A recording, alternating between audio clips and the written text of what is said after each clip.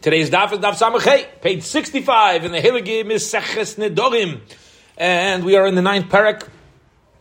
And as we explained, the Gemara's focus right now is the proper way to nullify or remove vows. Here we go. Zok the Gemara. Now we learned yesterday, just to remind ourselves, we learned yesterday that Moshe Rabbeinu made a vow to Yisro that he's not going to leave Midian, and then later on, what happened was Nadav and Avihu. It seems from the pasuk they died, and we want to bring a proof from there that something that happens later on gives the rights to remove a vow. And the Gemara ultimately said that no, there's no proof from there because all that happened was they didn't die. All that happened was they became poor. Okay, but once we're talking about the vow that Moshe Rabbeinu made to Yisro, we're going to keep talking on that theme. Get ready for a real fascinating Gemara from here until the Mishnah, at least. Fascinating after the Mishnah as well, but fascinating topic till the Mishnah. Tanya, top word, top line, we learned in the B'chaisa. Somebody makes a vow, forbidding benefit from his friend. Ein matirin la'yela b'fanav. The halacha is, in order to remove the vow, your friend needs to be there. Very interesting. Couple reasons brought down amongst the Mefarshim as to why. If you're going to remove the vow, why? One simple answer is Marasayan. Marasayan means if you have a vow and people know about the vow and you don't tell them that you released the vow, so it looks like you're sinning. So therefore it's important that the one you made the vow from, forbidding benefit from, is aware of why you're not keeping the vow anymore. That's one approach. Another approach is that we want there to be an element of embarrassment that exists over there. There has to be an element of embarrassment that exists, so that if he's going to nullify the vow, it has to be real. We want him to be embarrassed now that he's trying to remove the vow. Okay, says the Gemara immediately. How do we know that the guy needs to be there? Rav Nachman said, the Siv says in the pasuk, Hashem said to Moshe in Midian, Lech Shuv Mitzrayim, go return to Mitzrayim. Why? Because all the men are dead. Again, Nadav and Avihu, they became poor. Because Baruch Hu said to Moshe, in Midian, you made the vow. Lech, go, you got to go back to, you have to make sure you're in Midian, where you took the vow, in the same place, in the same setting, with the same people, i.e., Yisro, in order to remove the vow. D'chsiv, Shteitin Pusik, says in the Pusik, Vayoel Moshe. And Moshe was Vayoel, for the expression of dwelling in the same place, but also Vayoel here is teaching me, we know Allah is an expression of an oath. Ain li Allah ela shvua. The word Allah is referring to an oath. D'chsiv, Vayavei Isai ba'Allah. And Nebuchadnezzar, when he appointed Tzidkiyahu to oversee Yehuda, he had to make a vow. There's a fascinating story that we're about to get into. Interesting. Nebuchadnezzar had the Tzidkiyahu, who was the king of Yehuda, take a vow. What was the vow? So listen close to this incredible story. The Gamba Melech Nebuchadnezzar Mard Asher Biu Be'elokim, and Tzidkiyahu didn't listen to the vow. What happened? My Mardu say, how did Tzidkiyahu rebel against the vow? What was the story? So what happened was like this. You ready? As bad as Nebuchadnezzar was, he still had standards. He had standards. He conducted himself like he's an elite. He's got proper etiquette. He's good values, good ethics. Listen to what happens. Whatever happened, there was a time, I don't know how the situation happened, King Tzidkiyahu, who was appointed by Nebuchadnezzar, caught Nebuchadnezzar eating a live rabbit. He saw Nebuchadnezzar taking a rabbit and eating it live, which clearly was an animalistic thing and not befitting of a king. Unbefitting of a king to be eating a live rabbit. Beneath Nebuchadnezzar standards. It's like somebody being caught red-handed. Yeah? So Amar Lei. So Nebuchadnezzar says to Tzidkiyahu, Ishtavali, you better swear to me, Delay Megalis Ilave, you don't reveal on to others, V'lai Tepak Milsa, and you don't let the matter become exposed. Okay? So he's basically threatening him, you better not tell anybody I was eating a live rabbit. Ishtava. Tzidkiyahu swore. L'saif in the end, Tzidkiyahu couldn't handle the secret. It was too hard for him to not tell people. Why? Because when Nebuchadnezzar showed his wickedness to Klal Yisrael, Tzidkiyahu viewed this piece of information as an integral part of getting rid of Nebuchadnezzar and causing a rebellion against him. So what he did was, he was calling a tremendous tzar that he could help Klal Yisrael, but at the same time he had an oath that he's not allowed to break. So what did he do? He became sick, and Itchil Ashvu Asay, he went to Chachamim, he went to the Sanhedrin, as we're going to see, and he had his Shavua be removed. The Omar, and then he told people about what Nebuchadnezzar did. The Omar, and he opened his mouth. So Shama Nebuchadnezzar, Nebuchadnezzar saw, here it means he heard, but he heard that people were making fun of him. Nebuchadnezzar eating live rabbits, low life Meshugana. Now, who's the only person who knew about him eating live rabbits?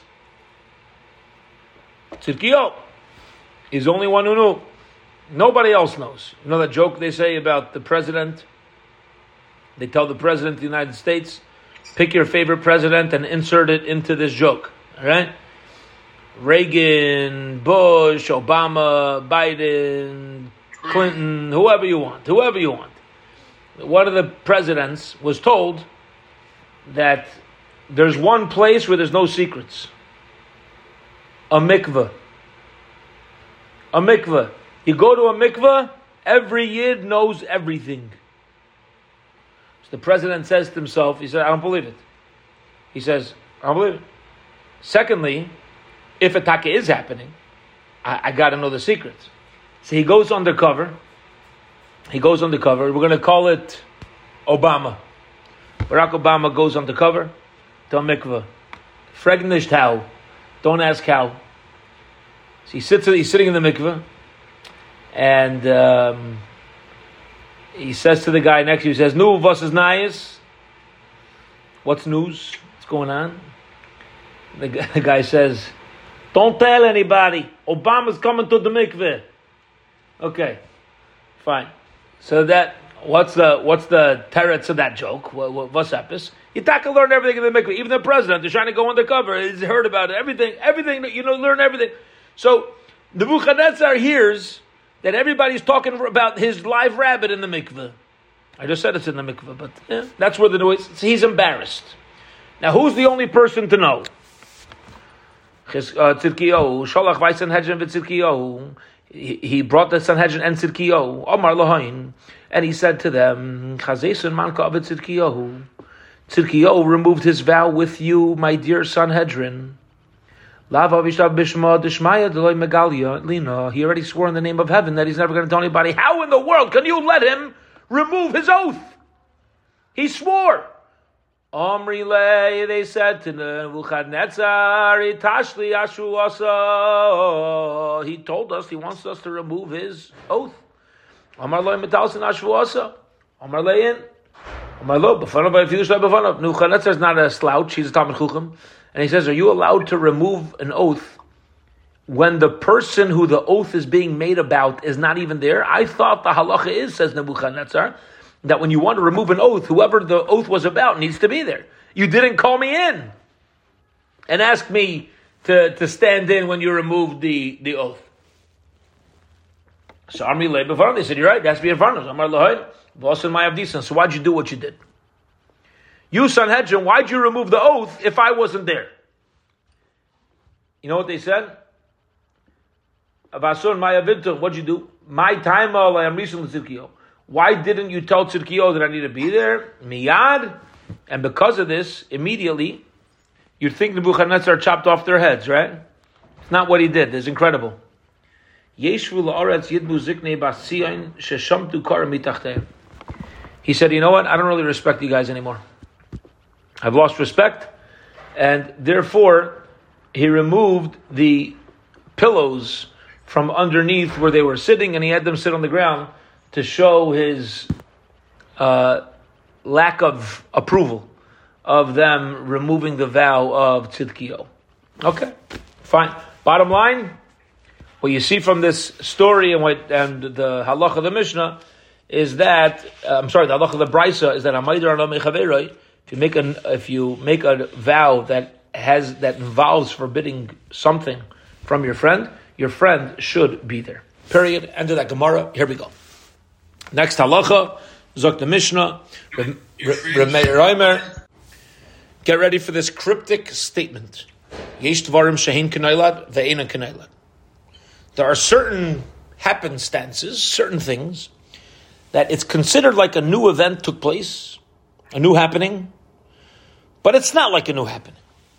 Now remember, we did machlekes in the previous Mishnah. If you have a vow and then something new takes place, for example, one of the examples we had, I make a vow I'm never walking into this house. And now this house becomes a shul. Nailad, a new reality happened. So you had a machlekes, whether you're allowed to go into the shul or not. Whether you're allowed to go into the shul. Rav Meir says there are certain things, it's like a new happening took place, and it's also like a new happening did not take place. Okay, pretty cryptic over there. And Chacham do not agree. Okay. Also cryptic, we have to know the case. What's happening here? So says the Mishnah to clarify. Ketzad, what's going on? Omar. Somebody says, Kainam Shani Noiseyas Ploinis She'ovi Ho Ra. I will never marry that woman. Her father is a good for nothing. Never will I ever marry a woman with a father like that. Okay. And then guess what happens? Omrulai, they tell him, Mace, her father's dead. Or they tell him, Sha'asa tshuva. The father's done tshuva, so he's not a good for nothing. Or, Kainam labayaz nichras. He says, I'm never going into this house. You know why? I hate dogs. Sha'kelav rabbi. Oh, I'm scared of dogs. There's an angry dog in that house. Or I know there's snakes inside of there. They say, listen, dog's not around anymore. He's in dog heaven. Yeah? He's in dog heaven. So these things are like K'nailad. It's like a new happening. And it's not like a new happening. But the Chacham do not agree that this new thing allows the Nedarim to be nullified. Okay. Let's get into the Gemara. Short Gemara, we got another more couple Mishnayos on Amud Beis. Kainam shani nichnas labayazeh shakela v'chulu meis nailaru. Okay, says the Gemara, meis nailaru. If he dies, it's a new happening. So why are we saying that it clearly is something that's going to remove a neder? It should be whatever the halach is of nailad. Amaravuna nasa ketayla nidrei bedavar. We make it as if, when he said, for example, I'm never going to this house because there's a crazy dog. I'm never marrying this woman because there's a crazy father. Since he said his problem with it, it's as if he's making the neder dependent on that issue. He could have just said, I'm never marrying this woman. I'm never going to that house. But that's not what he said. He said, I'll never marry that woman because her father's a nut. Or I'm never going to that house because the dog's meshuggah. It's wild. Since he said why, it's as if his neder is dependent on that. Hence, it's nullified automatically. It's gone. Once the reason's gone, the neder's gone. Rabbi Yochanan says, Kvar meis ukvar asa tshuva ka'amrilei. It's when they say to him that the father already died or the father already did tshuva. Meaning, it's not that he says, I'm never marrying her because her father's crazy, father's terrible, wicked, whatever. And then later on, the father did tshuvas. No, says Rabbi Yochanan, you know what the case could either be? Where they tell him, the father's not crazy. He's not as big of a lunatic as you think. The guy's fine. He's a fine guy. Maybe you heard about something he did 30 years ago. Fine, but he's done tshuva since then. He's a fine guy. Relax. So that's not considered nailad. That's not considered a new happenstance that took place afterwards. Because really, even at the time that he made the vow, the issue that he thought was an issue wasn't an issue. He said, I'm not marrying because her father's nuts. And then we tell him, the father ain't crazy. The father was nuts. And now he's a normal guy. That's not nailad. That is just a mistake in the vow. And everybody would agree that when you make a mistake in the vow never happened. Okay. top of Samachei on the base. Masav Rav Abba asked a challenging question. If he says, I'm not marrying this girl, I'm not marrying this lady because she is Ke'ura. Ke'ura means she's ugly. She's ugly. I'm never marrying her. Varehi not. And it turns out it's not true. Shchayra. I'm not marrying her because she has dark skin. Very Levana doesn't have dark skin. Ktsara. I'm not marrying her because she's so short. Very Arucha. She's not short. Allah is mutrala. So everything you said, it was just a mistake. Nothing happened. You don't even go to a chacham to remove the vow. Even though you said her name, thinking that you had, but the whole thing was a toy. The whole thing was a mistake. Lemnei shekura v'nas is not because she was ugly and she became beautiful. Shchayra v'nas levana, ktsara v'nas arucha, elosh another toy. The whole thing was a mistake. That's why you're off the hook. Now, Bishlam ala Rav Huna, it makes sense according to the first reason of Rav Huna, the Amar Nasik Ketel Nidra B'Davar. When somebody says, I'm not going into this house because there's a crazy dog. I'm not marrying this lady because there's a crazy dad. It's as if you made your neder dependent on that issue. And therefore he says, when you're making a neder dependent on a matter or something, but on a neder toys, you're going to say the whole thing was a mistake. Fine. So the same thing over here. Right? He thought she was this, she thought she was that. Fine. The whole thing was a mistake. So the neder never took place. El Rabbi Yechanan. But according to Rabbi Yechanan, the case in our Mishnah is not Noilad because when he made a vow, I'm not marrying her because her father's a nut. And it turns out the father was dead. There's no father. Or the father wasn't a nut. He had already straightened himself out. So then, Lamali Lamisne Trey Zivni Neder Tois. Why do you got to give two examples of a Neder B'Tois? You're basically saying the same thing. So Gemara says, Kasha, you're right. It will be a question on Rabbi Yechanan, but it seems from the end of the Gemara, it's not strong enough of a question to say Rabbi Yechanan is wrong. You want to ask, it's as if, according to Rabbi Yechanan's pshat, it's like our Mishnah went to the redundant school of redundancy. Okay, fine. We went to the redundant school of the redundancy. Fine. But to say that he's wrong, that we don't have a clear proof to. So the Maisa, we're walking away from this Gemara saying that, our Mishnah had said, if a guy says, I'm not marrying her because of her father, I'm not going to the house because of the dog, I'm not going to the house because of the snake, or whatever these reasons are, how's this different than a regular case of Noilad? Rav Huna is very sensible by saying, because you made your whole neder dependent on the reason, and once there's no reason, there's no neder. Rabbi Yechanan gave his own, he says, no, it was already in existence. According to him, we have a question. Either one may be correct. Rav Huna seems to be, no issues with his explanation. Rabbi Yechanan, we are walking away with a question on him, but not enough to blow him out of the water. Fine. Next Mishnah. About 10, 11 lines from the top of Samachei, Amud Beis, 65b. Here we go. V'yayid Amar Rav Meir, and Rav Meir also taught us. Paischen loy min hakosov shebeta b'avoira. If somebody comes to remove a vow, we will find an opening to remove a vow from verses in the Torah.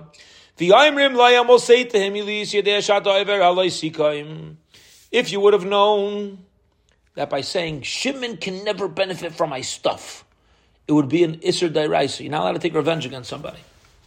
Why would somebody say that Shimon can't benefit from his stuff? You don't like him. You don't like him. He hurt you, whatever it was. So guess what happens when you made a vow? You transgressed. You took nakama, you took revenge. So we'll say to him, if you would have known that by taking the vow, it's a biblical transgression, or bearing a grudge, and hating another person, the mitzvah say, positive command, living with your brother, not separating your brother from your possessions, referring to any Jew, which teaches us that if there's somebody who's poor, we're obligated to help them out financially, and by you forbidding this guy to benefit from you, you're removing the opportunity of a mitzvah to help another yid. We say to him, did you know when you took a vow that you would have automatically a number of these transgressions? And Amar, and he says, listen, Oh my goodness, I wasn't even thinking about all these issues. We will, under this circumstance, nullify the vow. So it doesn't only mean that he has to regret within the vow something that happened, something too difficult, something whatever. It could even be where he doesn't understand the ramifications, the spiritual and mitzvah side of the spiritual ramifications. That also, if he says he wasn't aware, we will say to him, okay, your vow could be nullified. Incredible. Zogt the Gemara. Amle Rav Huna bar Rav Katina l'Rabbo. Rav Kahuna bar Rav Katina said to Rabbo, Neima kol dema'ani lav olai nofil. Neima, say, kol dema'ani, whoever becomes poor, lav ani nofil, it's not on me. Okay? What does that mean? My demati li lefarnasai, bahade kuli alma mefarnasai li. The Gemara is asking a very basic question, which is as follows. Our Mishnah implies, by making a vow that Shimon cannot benefit from you, if he were to become poor, you're not allowed to give him tzedakah. So you're not going to fulfill your obligation. The Gemara is asking a very basic question. It says not true. You know why? Because even though you can't give the money directly to Shimon, who became poor, you can give the money to a charity fund, and that charity fund can help out Shimon with your money, and you would still fulfill your mitzvah daraisa of a chayachicha imach. You'd still fulfill your biblical obligation of taking care of somebody when they're poor.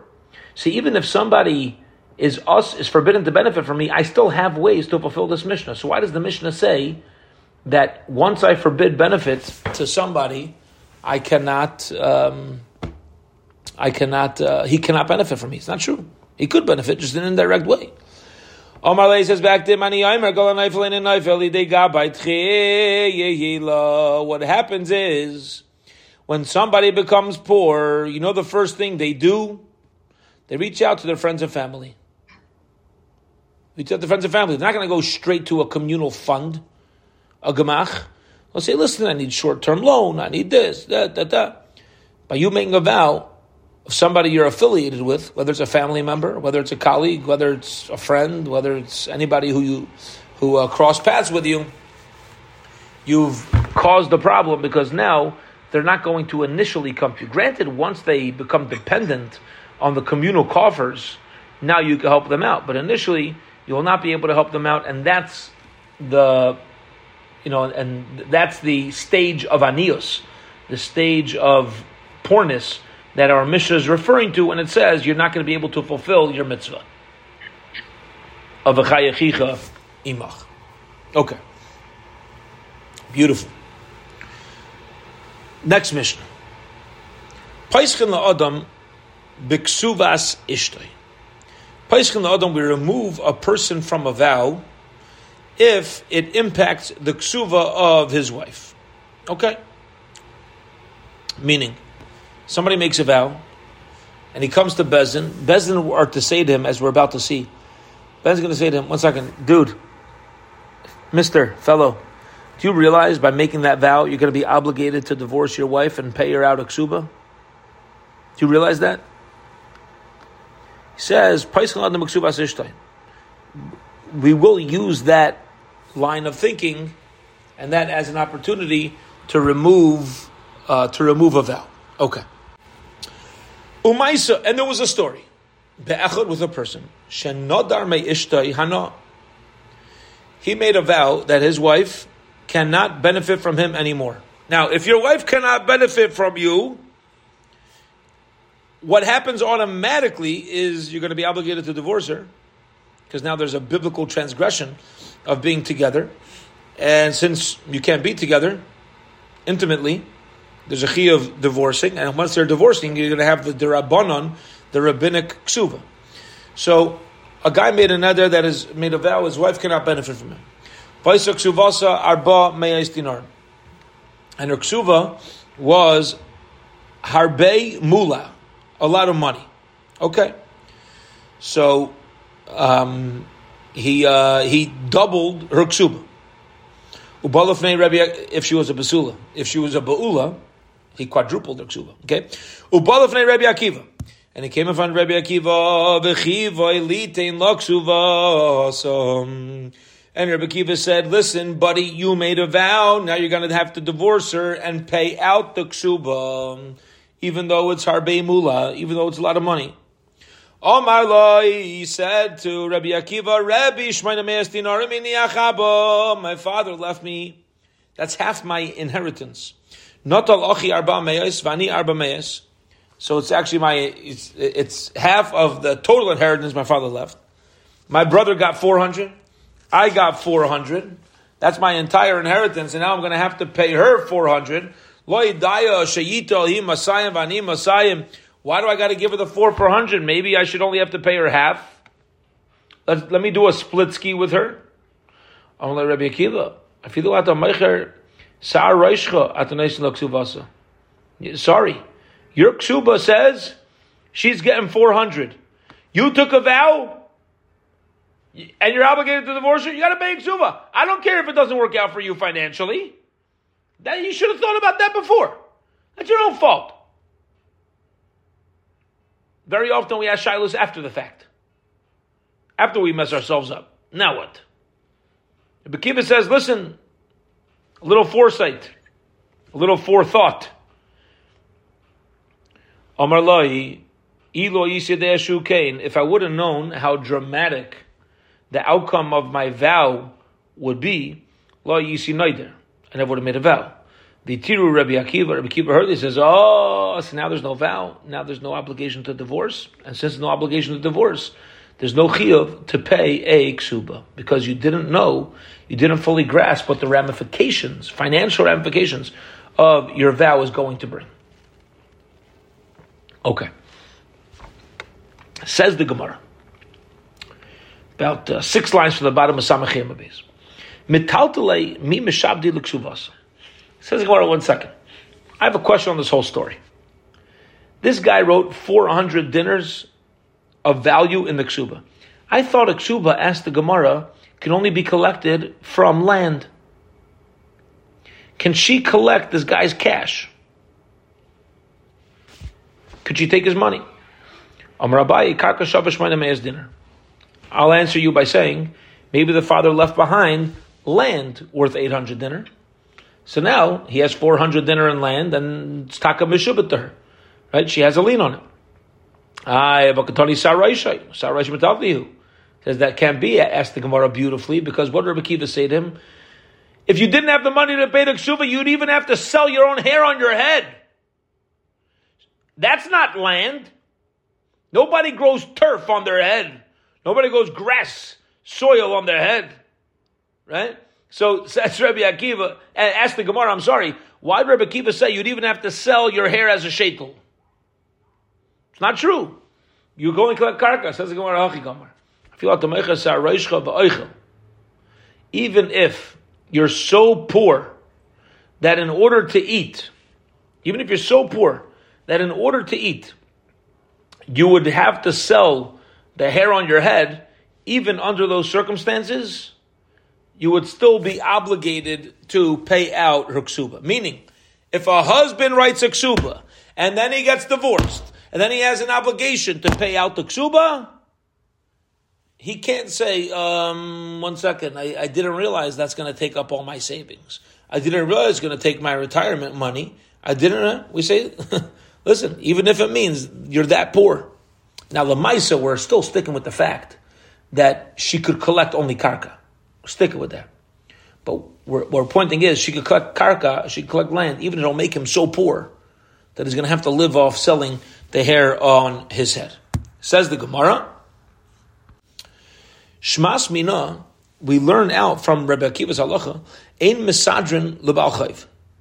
We don't make a seder. We don't start to assess how much money the guy has before paying off his chiyuvim. Because it seems, according to Rabbi Akiva's statement, if you owe somebody money it doesn't make a difference how much money you have in your own bank account. You got to pay up. You owe somebody $1,000, and you only have $1,100, and it's the day to pay. You have a chiyuv to pay up that $1,000, even if it means you only have $100 left. Even if it means you have zero left, you can be obligated to pay it up. So you learn from here. There's no need to assess all the property of a Baal Chayv in order to obligate him to pay back. You have a chiyuv, you have a chiyuv. Amr of Nachman, Rav Yitzchak. Rav Nachman, the son of Yitzchak, asks a challenging question, top of tomorrow's daf. And he says, I don't understand.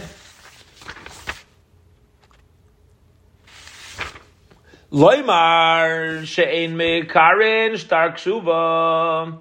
What we mean over here is that not that we're not going to, look at the entire property of the fellow. What we mean over here is that we're not going to remove the ksuba obligation. Hence, what does this mean? Ready?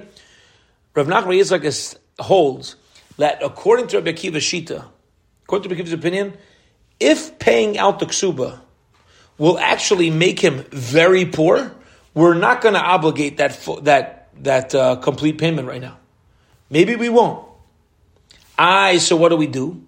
What happens is, we leave the ksuba, meaning we have her or we have the bezdin hold on to the ksuba document, and this ksuba document will be like an outstanding lien that she has over her husband. Hence, if he goes out into business and he starts making money, that money would have to be used. But according to Rav Nachman Bar Yitzchak, he says Rabbi Akiva would actually not obligate a person to become very poor to a point where he has to sell the hair on his head. What he's telling him is that it doesn't make, what the guy want to do.